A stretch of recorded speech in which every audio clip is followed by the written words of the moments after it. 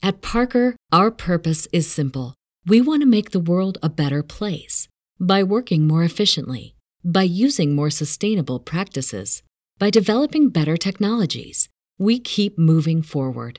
With each new idea, innovation, and partnership, we're one step closer to fulfilling our purpose every single day. To find out more, visit parker.com/purpose. Parker, engineering your success. What's so special about Hero Bread's soft, fluffy, and delicious breads, buns, and tortillas? Hero Bread serves up 0 to 1 grams of net carbs, 5 to 11 grams of protein, and high fiber in every delicious serving.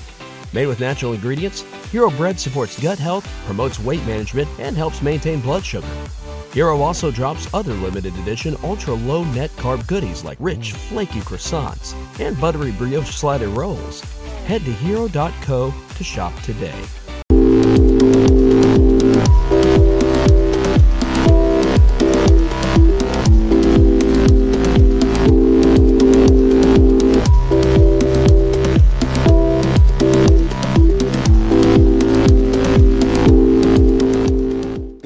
Good afternoon, good evening, and welcome to another Geek Vibes interview.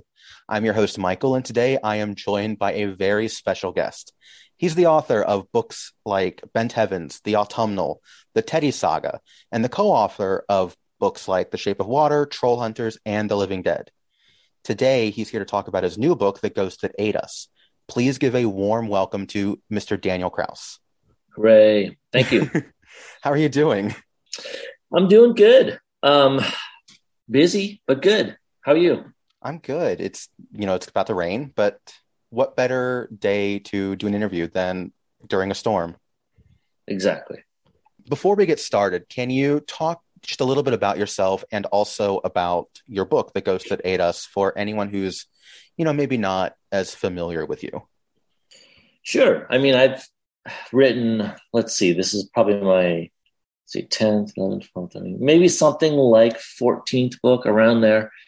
And I published for all ages, really. I got middle grade, young adult, and then adult. So I kind of mix it up. And I mix up genres too, although most of them, probably 3/4 of them are at least horror adjacent. That seems to be, regardless of what genre, number one genre I'm writing in, there's always an influence of horror in there. So, it has really kind of within those parameters really swung a pretty wide gamut from fantasy tinge to historical fiction, illustrated graphic novels. I'm doing a lot of comics now. At least one hard case crime book. So that's, sort of another genre there too, as well. And as you said, I've done a number of collaborations, 2 books with Guillermo del Toro, 1 book with George Romero. And then I've got 2 upcoming projects that are coming out later this year. And one's a sort of Michael Crichton kind of science-based thriller called Wrath that's written with a brilliant geneticist named Sharon Mooallem. And then a middle grade series called The Graveyard Girls that's written with Lacey Harrison. So yeah, I've got a lot going on. But the Ghost That Ate Us, which is subtitled The Tragic True Story of the Burger City Poltergeist, is one of my all-time favorite things that I've done. So I'm real glad to talk about it. It's up there in my top 2 or 3 favorite things. So on that note, what would the pitch for the book be for someone who is maybe thinking about getting it, but is sort of on the fence? Well, it's presented like a nonfiction book. It's presented like a true crime book. And a sort of section of true crime that exists is the paranormal true crime. So that, the godfather of that subgenre is probably Amityville Horror. Yeah. But there's a lot of stuff. I can't remember their names. The movies that the Conjuring are based. Oh, the Warrens. Yeah, the Warrens, they wrote a bunch of books that were all in this kind of style. And so what I wanted to do, particularly now that true crime is such a major genre of people's reading and watching, is I wanted to create a book that felt 100% realistic and used all the sort of tropes of true crime, right down to the footnotes and the photos and captions and, interviews, and try to make it, most readers that I've talked to did spend a bit of time at the beginning of the book Googling things to see if this was part of something that actually happened. But no, it's all made up. It's the sort of the book version of a mockumentary. And it is about, ostensibly it's funny sounding. It's about a poltergeist in a fast food restaurant. And kind of where I came up with that is poltergeists are generally associated with families. And that's not just in movies like Poltergeist, but, a sort of alleged pattern of such hauntings are that they tend to follow a family or specifically a member of the family. And my kind of thinking was that jobs really are where we have a kind of secondary family. Mm-hmm. I think particularly when you're younger and you're working at a restaurant or something like that, you really bond in good ways and bad ways with your coworkers. You become a sort of different dysfunctional family. And I think most people realize when they're working that they actually spend more time with your coworkers than you do your family. It's kind of inevitable. So I wanted to move a poltergeist to that sort of family. And it struck me as kind of funny on the outset to set it at essentially an off-brand McDonald's type place called Burger City, just off some random exit on the Interstate 80 in Iowa. But I always feel like the best kind of horror sort of straddles that line where it's almost funny and almost absurd, and it can kind of break either way. And then when it does break into full horror, it's almost more upsetting.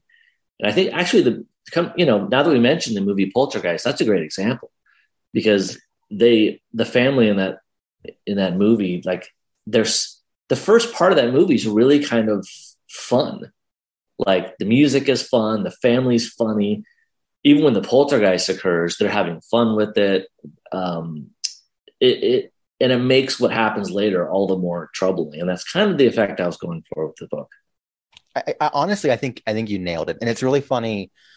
Some of what you just said is stuff that I kind of talked about a little bit in my review of the book that I did. I was writing it earlier this week, and I picked up on a lot of the way that you were really straddling that line between terror and absurdism, and almost like you were not necessarily parodying the genre, but kind of critiquing and satirizing it. You know what I mean? Definitely it was. Yeah. And go ahead. No, I was just going to say, I think it comes across really well that intention comes across really clearly. Good. Yeah. I think we're in a strange period here with true crime, where there's so much of it being dished at us that it's on the border of being a little disturbing to me. Yeah. I think some of it, really has worth and is, good for us in a lot of ways. But there's so much of it now that inevitably, some of it is just looking at the car wreck of someone's life, and it doesn't really mean anything. And that's kind of what this book is reflecting. Like the book starts out kind of talking about real problems, like the sort of the waves of meth problems in the Midwest and fentanyl addiction and things like that, and poverty, which are actual issues. And then there's sort of a razzmatazz of, let's all get distracted by this poltergeist, which is kind of what happens with true crime books. Like there's a lot of crime that really is worth staring at. And maybe that's what is not worth staring at isn't always this one peculiar murder that's just sort of kind of gross in a way and doesn't really add anything to any kind of discourse. So yeah, I do have some critiques, but it's also self-critique, like I watch some of these and listen to some of these podcasts, and That's one of the reasons I cast myself as the reporter in this book, is that I want, if I'm going to sort of attack someone, I want to attack me first, because I'm if there's a problem, I'm part of it. I think I have a few thoughts.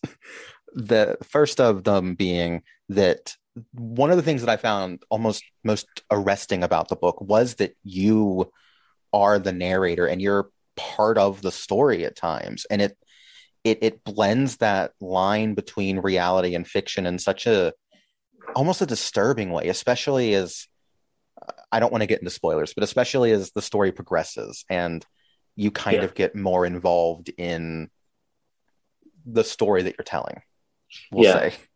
Yeah, I don't see how that just led from me trying to be realistic. Like I grew up in a town like this in Iowa. I sort of know what these people are like.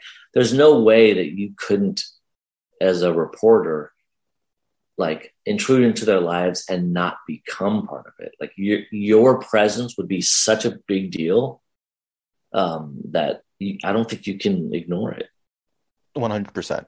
And then the other thing that I think is really interesting about the approach that you take in the book is that, like you were saying, in many ways it is so much about these bigger societal issues. And a thing that I feel that a lot of true crime and even true crime, paranormal books do is that they focus so intently on the crime and not on the people who were affected by it. But your book focuses you flips that on its head to some degree, in that, you spend so much time exploring the way that this traumatic event changed the lives of everybody who, survived it.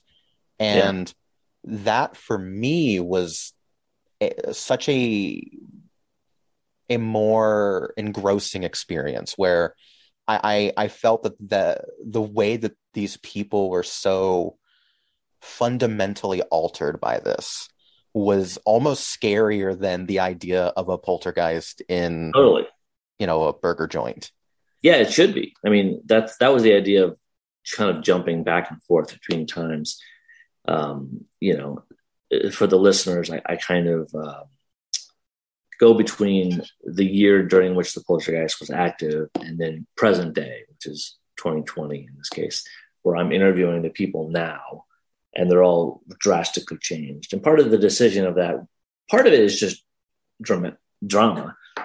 Like if you see how different these people are now, it kind of adds immediate stakes. You want to know what happened that was so terrible that, changed these people so dramatically. And now they're all sort of ruins of people. But the other part of it is just exactly that. Like, I want to sort of give airtime to the people now who feel not only traumatized by these events, but discarded, like for a while there, while they were good for social media and TV shows and jokes and memes, for a while there, they were treated as if they had some value. But as soon as the joke sort of ran its course, they were just left kind of to rot in Iowa. And, and that's a sort of a comment on celebrity culture. Once the joke has run its course, well, that's it. You're left behind just to the life you had, but worse. The focus on, the way that these events change people and they get left behind and all of that. I found in reading several of your books that you seem almost drawn to the way that, that terrible, horrible things can really mess a person up. Like, I'm thinking specifically of like Bent Heavens and The Autumnal, which both stories to me feel almost fundamentally about the main characters, either past trauma or current trauma. And so I'm kind of curious for you, is there something about the horror genre that feels like a really big conduit to tell those kinds of stories, or is that just the kind of story that you were drawn to tell? Well, that's interesting. I'm kind of looking at my bookshelves now, and I think largely that isn't the case for most of my books, but I think you're right. I think for this one and Autumnal, Bent Heavens, and probably Scour, they are about that, like someone kind of working through something, I guess you could say traumatic in most cases, and trying to put the pieces back together. I think horror is a good place to do that, but I think it's a pretty universal theme. I think you could probably find that theme in everything. You probably see it in romance. You could probably see it in like a noir type of detective, who's kind of had a broken career in life and is trying to put it back together. I think it's a essential, one of the kind of quintessential places to start a character is sort of post trauma. And the Ghost of Ada sort of, has its cake and eats it too by presenting both sides. You see them, these sort of bitter shells of people now, but then you flip back to when they were, a few years ago when they were working at Burger City, and they're all kind of, at least at the beginning, kind of happy and excited about this poltergeist that's bringing them all this attention. And then as the book progresses, that maybe isn't the case anymore. Yeah, I mean, the sort of concept is to not, as is the case in most of these kinds of books, these paranormal true crime books, is you don't ever really know if there's a ghost or not, or if there is a poltergeist or not. Like almost everything bad that happens is really just interpersonal dynamics. Yeah. And sort of the exploding of everyone's interpersonal issues with other people they work with, which everyone who works with, has relationships with coworkers has these issues. But in this case, the poltergeist or the appearance of a poltergeist just acts as the catalyst, and everyone's relationships kind of explode. So there's a reading of this book where there isn't a poltergeist, and it's just, some sort of flukish event, and it makes everyone explode. I'm not going to lie, that was honestly, as much as I personally love paranormal stories, that was really the vibe that I had for the vast majority of the book, was that it was just this terrible thing that happened that wasn't at all paranormal. Yep. Which I thought was just a really fascinating way of reading that, because fictional Daniel Kraus was certainly taking the stance, or at least it felt like he was taking the stance that, it was all made up, and it was like an excuse to shift blame from those who maybe should be blamed. Right. Which I just think is such a fascinating way of combining those two genres together, because normally you've got something like the Warrens where they're very much trying to prove that this event was a haunting, right? Mm-hmm. Or you've got something on the other side of the spectrum that is very firmly, just, we're going to tell you all the nitty gross details about this murder, and it's just going to be a whole thing. And the Ghost of Ada kind of lives in the middle of that. Yeah. Yeah. I mean, I think that's accurate. It's trying to do a lot of things, I suppose. But yeah, those were all the appeal factors for me, definitely. And kind of on that note, given all the research you had to do and the viewpoint that the book takes, do you personally have any belief in the paranormal? No, I don't really. I'm kind of one of those people who would love to believe in it. Like, I think I would love to have an experience that changed my mind. Like, I'm highly open to that. At Parker, our purpose is simple. We want to make the world a better place by working more efficiently, by using more sustainable practices, by developing better technologies. We keep moving forward. With each new idea, innovation, and partnership, we're one step closer to fulfilling our purpose every single day. To find out more, visit parker.com/purpose. Parker, engineering your success. But no, I don't really believe it. It would take an experience for me to believe it. I think in all likely circumstance, these events you hear about are most likely events in the ghost that ate us, where there is something that's unexplained, and just because it's unexplained doesn't mean it's supernatural. And then the people around it sort of galvanizes the people around it to either undergo a kind of hysteria or to fabricate something. And, history is filled with examples of both of those. I think it's much more likely in every case that that's what's happening. That's super fair. I think I tend to kind of think along those same lines, and that it's a fun thing to think about, but it's also highly unlikely. Yeah.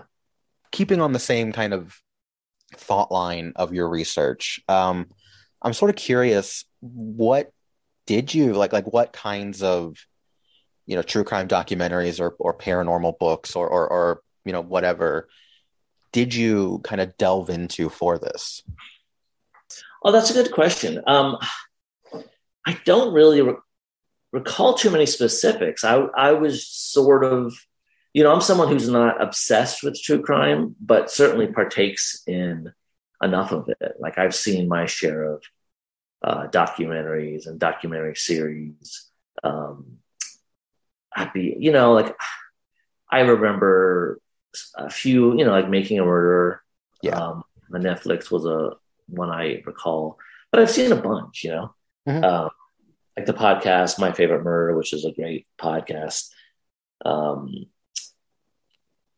then I've dipped into other podcasts that are similar, and eventually sort of turned away from them because they felt more ghoulish in a way. Like it felt like there's some true crime podcasts out there that are really, we're just going to recycle all the terrible things that happened. And they're sort of feel bad podcasts for reasons that I can't quite figure out. And I'm not really against any kind of this stuff. I have no problem with it existing, but it's not for me. I'm sure there's people could look at anything. They could look at my books and say, why would someone want to read all this grim material? So I'm sure there are things that the right person can draw from it. But for me, for this person, there's a lot of it that feels empty and salacious to me, without having anything to say about it. I think that is certainly communicated in the book as well, that's kind of the viewpoint that you have about a lot of this. Yes, that's true. Correct me if I'm wrong. I haven't read your entire bibliography. I started really kind of religiously reading your books around the time The Shape of Water came out. Okay, gotcha. I think this is the first one that you've done that isn't in a more traditional prose style. Yeah. So what was the experience like approaching that kind of a different writing style for you? Well, it's a good question, and there's a kind of a number of facets to the answer. One thing is definitely just for my own involvement and engagement in a book, I like to change it up. So from book to book, at the very least, if it's applicable anyway, it makes sense, I like to at least change up the point of view, or if it's present tense or past tense. I definitely never try to write in the same style. I always try to tweak the style a little bit. But I think The Ghost That Ate Us and my book Blood Sugar are probably the only ones written in a totally different style that feels radically different than a normal novel on the page. And so, part of that is to keep myself interested in wanting to create new problems for myself. Like that's really what it's all about for me, writing, especially once you get up into the double digits of books. I want to create complications for myself so that I can't rest my laurels, get up to my old tricks again. I want to come up with new tricks. And I feel like, and I had a hunch the nonfiction style would come natural to me. Like it felt like something that would be fun to do. Like I feel like I read a lot of nonfiction. So it felt like it would be fun to write captions and footnotes and write with this sort of somewhat neutral style of a reporter. You know, like usually when you write a novel, you want it to be colored pretty heavily with some sort of drastic point of view. Like, you know, usually I write in, if not first person, then a close third person. But this, it really pulls back and it feels like a reporter where you're still trying to write artfully, but you're trying to present facts. Yeah. And so how I did that was I did a lot of work up front before I started writing. I plotted out the entire book and all the events. Yeah, I didn't plot out the book as much as I plotted out the timeline. So I wanted to know every paranormal event that happened. I wanted to know who was there to witness it. I had to figure out the shift schedules, which people at the restaurant were working which days, which shifts. And so I had all the facts before me, because when you write a nonfiction book, you're going to have all the facts. And so then the writing of the book was really just reporting on the facts that I had created. So I would just sift through the fake facts, you know, that I created. And also I had sort of a map of everyone's relationship with everyone else and their sort of buried frustrations and rivalries. And that kind of freed me up to just act as a nonfiction writer and just sort of take you through the story beat by beat and present it to the reader to sort of make their own judgments on it. Do you normally plot your books out to that extent, or is this kind of something special you had to do for this one? I do plot my books out extensively, usually. This was different in that I was less plotting out the book than I was creating a series of events that I could then report upon. But yeah, I generally do outlines, and some of them are of moderate length, and then some of them are massive. You know, for like my really long projects like The Living Dead or Zebulon Finch. I think for Zebulon Finch, the outline itself was over 100 pages. Goodness. And these are, you know, they're good-sized books too. Yeah. They're huge. Yeah. So, and they're complicated, and I don't want to I'd rather spend a few months preparing the outline and not end up spending, you know, months of writing going down a dead end and not realizing. So I try to do that work up front. That makes sense. And on the same kind of train of thought, how do you approach some of your the collaborations that you do, like with Guillermo del Toro or the Living Dead, which I know was written after George Romero died, but is it a different process for you when you're working with another author? Oh yeah, it's a majorly different. Every person you collaborate with, the process is going to be extremely different from everyone else, and that's going back to the idea of creating problems for myself. In a sense, collaborating is a kind of problem. Like you now have a secondary input that you didn't have before, someone who's going to suggest things you wouldn't have suggested and come up with approaches that you wouldn't have thought of. And you're not even always going to agree with them. And it offers you something to bump up against, but hopefully in an interesting way, and will push you to do things in a new kind of way. So yeah, it's very different. You know, writers generally work in isolation. So when you put them together, you always find two people who don't work the same. There's no standardized way that people do this. So it's always a little bit rocky, but in a good way. I look forward to that rockiness. It sounds like it would be the thing that would make it the whole experience fun, you know? Yeah. Oh yeah. It's another way to shake things up. And for me, that is fun. Like, I think people who, that's not the case for everyone. I think like somebody who's on book 28 of a series, like they're after something different. Like Sure. They're after, I think, in a way, the comfort of familiar environments. But for me, I don't want, and probably to my commercial deficit, like I don't want any book to feel like a previous book.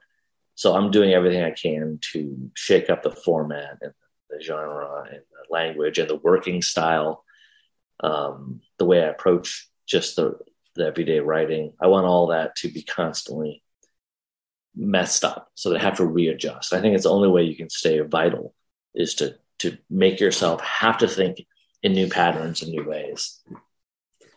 I think as a reader, it's also what makes a lot of your books really interesting. I mean, just in the past few years, you've had a middle grade series about teddy bears. You've had this, dark comic book about, a haunted town, not a haunted town, but, a town with an interesting past. You've had a zombie book. You've had this one. There's such a variety. So as a reader, it's also just really fun to pick up one of your books because you never really know what you're going to get. Yeah. And it's the same for me. That makes it fun for me. As I said, I don't know that that's the smartest way to approach it commercially. Like generally, the sort of cliche is, if it ain't broke, don't fix it. Yeah. Or create a brand and stick to it. But I just couldn't possibly do that. I can't imagine. Like there's a lot of, like for example, in the horror genre, you'll see some writers and it feels like they're just kind of ticking off a list. They'll be like, all right, I'm going to do my werewolf book. I'm going to do my vampire book. I'm going to do my, and I don't want to fall back into that sort of comfortable series of events like that. I don't want to feel like I'm clicking off a checklist. I want to do things that are surprising to me. Like, I don't think anyone expected me to write a trilogy of books about teddy bears, like that's nor did I. Like that's what I'm kind of seeking out. Or blood sugar, which is, it's something it has no resemblance to anything else I've done. That's the whole reason I'm doing this, is that I would just be a failure if I had to write things that felt solidly like a Daniel Kraus novel every time. So I'm hoping my brand can sort of be an unbrand, but we'll see how that goes. Shifting from novels a little bit, some of our readers might be most familiar with your work with the Creepshow series. Oh yeah, sure. And I'm curious, how did you get involved with that? And what was it like writing the two stories that you wrote so far, which are Pipe Scream and The Things in Oakwood's Past? Yeah, right. I was, one of the producers on the show reached out to me. I guess you're just sort of a fan of my work. And it was very exciting for me because, George Romero was my hero. And which is why when I wrote The Living Dead with him posthumously, it was such an important thing for me. So after Night of the Living Dead, my favorite Romero movie is Creepshow. Those two movies were just the two movies for me growing up. So a chance to work in the Creepshow world was just unbelievably exciting for me.